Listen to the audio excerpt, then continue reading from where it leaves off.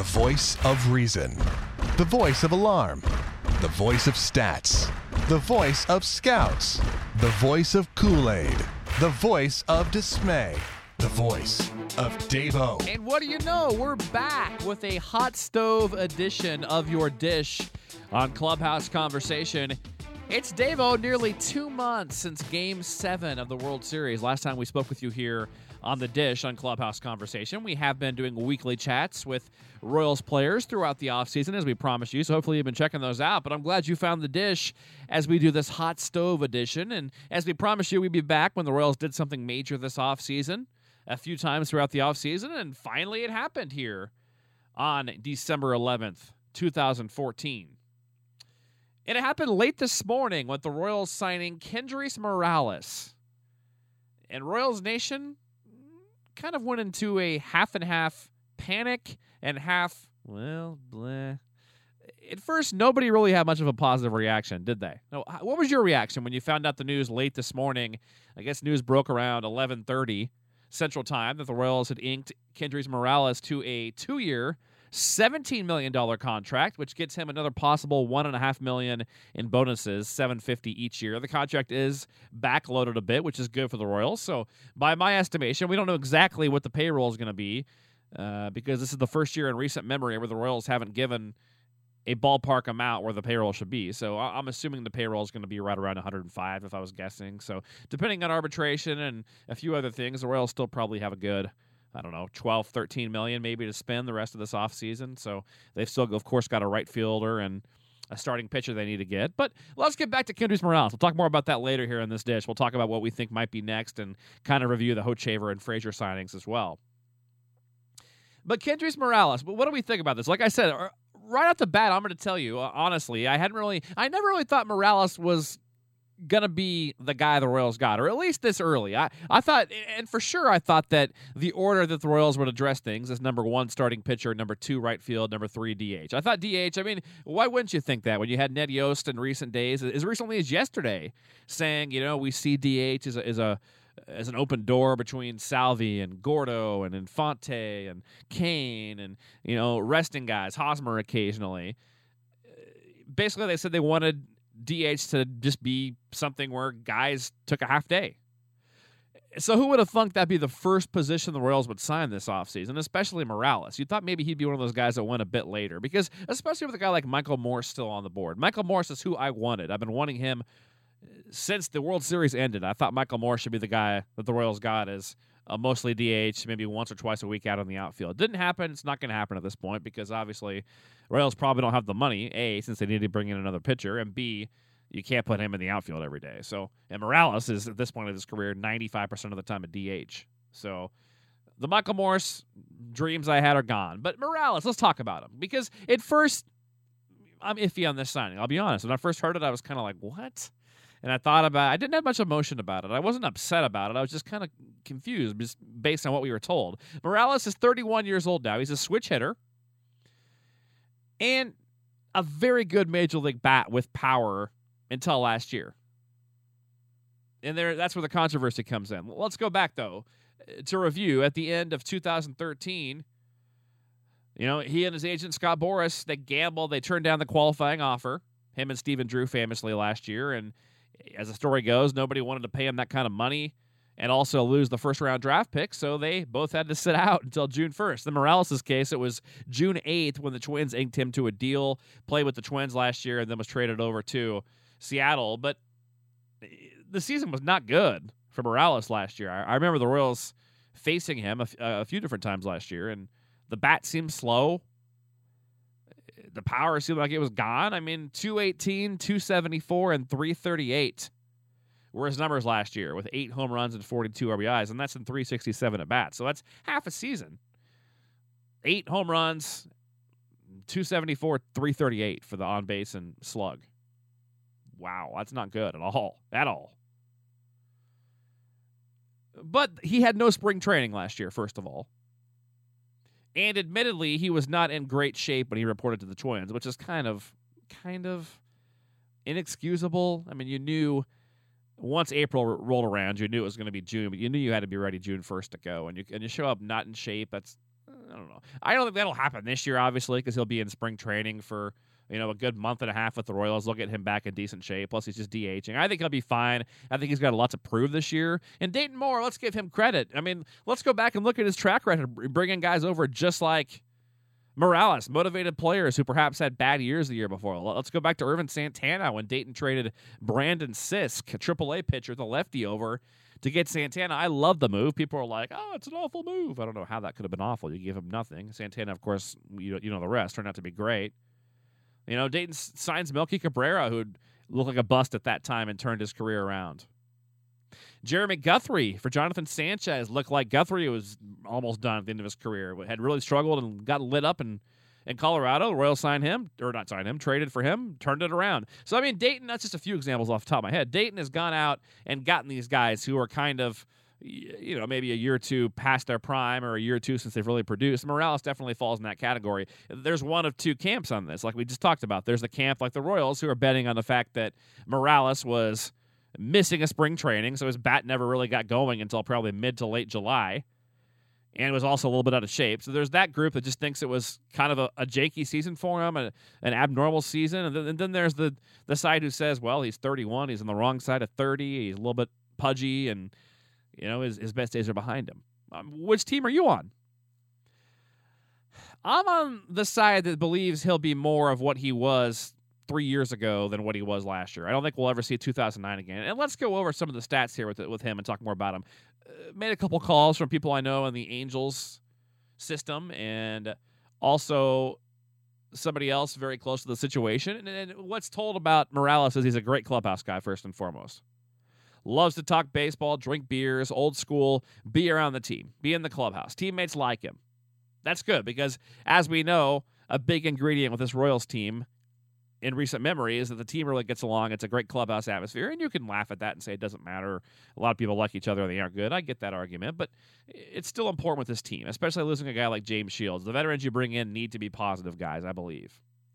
Switch hitter, like we said. Now, the perplexing thing about him, besides the fact that you signed him at a kind of a weird time, I thought it'd be later for him, not to mention the fact that we talked about DH was we thought the third most important thing on Dayton's list. Besides that, the one other thing is they want this power right-handed bat, right? So he's a switch hitter, which is fine, but he's much better from the left side than he is from the right. So once again, you say you want a right-handed power bat, but you only kind of got that because let's look at the splits in his career versus right-handers. Now sample size a lot different at bat-wise, but first of all, the home runs are 87 versus righties, 23 against lefties. Now the at-bats, of course, are 2.5 times more from the right side. But even if he has 2.5 more times at-bats from the right, he's got 1878 at-bats as a right-handed hitter and 770 as a lefty. So that's roughly 2.5 times. But 2.5 times 23 should be about 60. So his power is still about 35% more from the right side home run-wise. 87 home runs as a right-hand hitter, 23 as a lefty. The splits, though. Versus right-handers, he hits 276, 332, 476, 808 OPS. 808 OPS against righties, just 722 against lefties. So on base against lefties, he's 257. So 20 points lower against lefties. Sorry, that's batting average. On base, he's 332 and 305. So 27 points lower against lefties. The slug is 60 points less against lefties. And the OPS is, nearly 100 points. So it's clear that the split is much stronger. He's a much better left-handed hitter than he is right-handed. So that's one. I mean, it's a small gripe. Now, we'll come back to how this makes total sense and is a great move. But let me finish off the analysis of him first. So last year was awful. 2013, a pretty good year. 277, 336, 449. Nearly 800 OPS, 23 home runs, 80 RBIs in 2013 in Seattle. It's not very long ago. You want to go back to 2009 when he was 5th in MVP voting, 34 jacks, 108 ribbies, had a 924 OPS, slugged a 569. That's 09. Then 2010, he gets off to that great start. He's hitting 290, 346, 487. In just less than 200 at-bats, he's already got 11 home runs. So he's pacing for a good 33, 37, 38 home runs at that point. And then has that walk-off home run and breaks his ankle celebrating at home plate. So he misses the rest of 2010 and all of 2011. So you might say, okay, He was great in 2009 and 2010. No data in 11. We'll throw out 14 as well. So, Davo, tell us about 2012 and 2013, because those are kind of maybe the telltale years, the 29 and 30 years. 787, 785 OPS, respectively. 787, 785. Pretty consistent those 2 years. 20 home runs, 20 plus. So what do we expect from Morales? Which one are we getting? Well, of course, that's anybody's guess at this point. I mean, the Royals, I trust them. I trust Dayton Moore. We went over this during the World Series about how the moves many people questioned at the time have all turned out pretty much unanimously to be in Dayton's favor. He's done a hell of a job. So I trust Dayton on this one. I do. I don't think this is a bad signing. And I expect him, if I'm a betting man, I'm thinking maybe he's around OPS-wise this year. Well, what do we want to guess? I mean, he's been 785, 787 the last 2 times he was healthy. I'll guess 770, 775. Go down a little bit. Instead of hitting 23, 25 home runs, maybe he hits 21 this year. But, I mean, 21 and 80 and 770, you take that. That's above league average at DH, or roughly right at. No, it'd be above, slightly above. If you get above average production at a DH in Kendrys Morales, you've won this deal, because you're not paying him that much, and you're only committed for 2 years. $17 million over 2 years is really not much with the market the way it is, which I'm assuming is why Dayton had to go for him. And Dayton saw, was hoping for Melky, I'm sure, and maybe thought he could trade for Cespedes. I doubt it, but possibly. Although I did honestly think a few weeks ago they were going to get Cespedes. I guess that didn't happen, but. So why do I say this depends? I mean, because it depends what they get in right field. They do need a good right-handed bat. They really do. Because, I mean, look in your division, you've got Chris Sale. You've got David Price. I mean, look at the World Series. You had Madison Bumgarner. I mean, the Royals, yeah, they did hit John Lester pretty good in the playoff game, or the wild card game, but normally they don't hit him. Normally they were better last year against lefties. That's true. But they do need a power right-handed bat. So who's out there? I think they need one in right field. You cannot open the season with Carlos Peguero and Paulo Orlando. Love them both to death. One or both are even fine on the bench. I think Paulo's got a much better chance of making the bench because of his speed and athleticism and defense. I think Paulo will be on this team opening day. Don't know that Peguero will. But either way, fine. Those guys are bench guys. A World Series team cannot go into the next season with Peguero and Orlando splitting. Peguero, who strikes out roughly 30% of his minor league at-bats. That is not going to go over well in the major leagues. Bat is slow, even against a fastball, and can't hit the curveball. He's kind of like Serrano in Major League, except left-handed and strikes out maybe a little bit more even on the fastball. At least from what I saw. I've seen maybe 15 at-bats of him in the Major League, so I probably shouldn't talk too much about that. But anyway, so they need to make a move. I think a trade's coming for the Royals. I really do. I don't know if the trade's coming for the starting pitcher or for the outfielder. Possibly both. Possibly you see a blockbuster. I do think there's a 50-50 chance Greg Holland is gone. I think Wade Davis and Herrera are safe. Davis is cheaper and more controllable. Holland's never going to be higher as far as what you can sell him for. And trust me, I understand. A lot of people out there are saying, quit, get out of this of trading our good guys. They're good. We just made a World Series. Why would we break this team up? I get it. You don't want to trade your good players. I totally get it. But as long as you're in this current marketplace, the way Major League Baseball is, KC is the second smallest market next to Milwaukee. Horrible TV contract. At the end of the day, yes, we're making a lot more money, but if Mr. Glass has a payroll north of $100 million, you cannot argue with him about that. A payroll north of $100 million is fine for the Royals, and I'm pretty damn sure it'll be north of $100 million. And even with that, they probably still can't afford a good right fielder and starting pitcher as far as established, as far as guys post-arbitration or at arbitration, second year or so. So to get these kind of guys, you're going to have to move some salary. And Greg Holland is the one that makes the most sense because your asset, your strength is your bullpen. So you package Greg Holland. I mean, but before I was possibly hearing rumors that it could be Gaddis and Upton coming. I'm sure you heard the same thing. For somebody like Holland and Zimmer and maybe a Bonifacio or maybe lower, maybe a lottery ticket, somebody in the lower minors. We heard that before. Of course, that's not going to happen now. They ain't getting Gaddis now, and I have a hard time believing you. I don't think you give up Holland not for 1 year of Upton. I don't believe you do that. The Braves want more than that anyways. They're going to say, well, Upton's every day. We want Holland plus Bonifacio. I don't think you'd do that if you're the Royals. I don't. I don't know who they're going to get, guys. I don't. Because for a while you heard Ian Kennedy was on the market. Then now he's kind of off now that they're going for it more in San Diego. I think Dylan G is a possibility. You keep hearing about Nice, maybe some of those guys from the Mets. There's a guy like Brett Anderson out there you could sign, but gosh, I mean, the guy may make 3 starts and stub his toe walking into Walmart. So I don't know that you want Brett Anderson as your answer. Maybe he's your long reliever, but not as your answer. As your not to pick up. The Royals need somebody that's going to throw 160-plus innings out of their rotation for sure. And you could not count on him. I mean, there's only, you lost Brandon McCarthy's off the market now. Santana's off the market. The next move is coming through a trade. The big move is coming through a trade. It just depends what the Royals, how much flexibility they have with their payroll, which we don't know.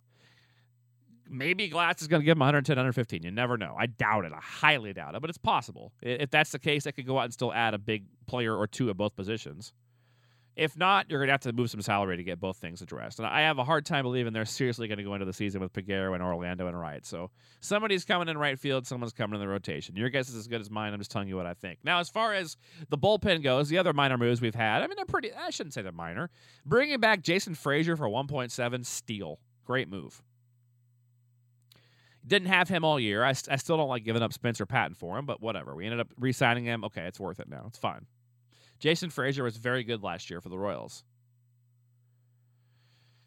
I mean, at the moment, him and Hoach, I mean, I've heard I've heard Dayton Moore and Ned Yost themselves say that Hoach could even possibly, be in the rotation again, have another chance in the rotation. Or, perhaps he even recovers better throwing once every 5 days from Tommy John versus pitching every other day or every day.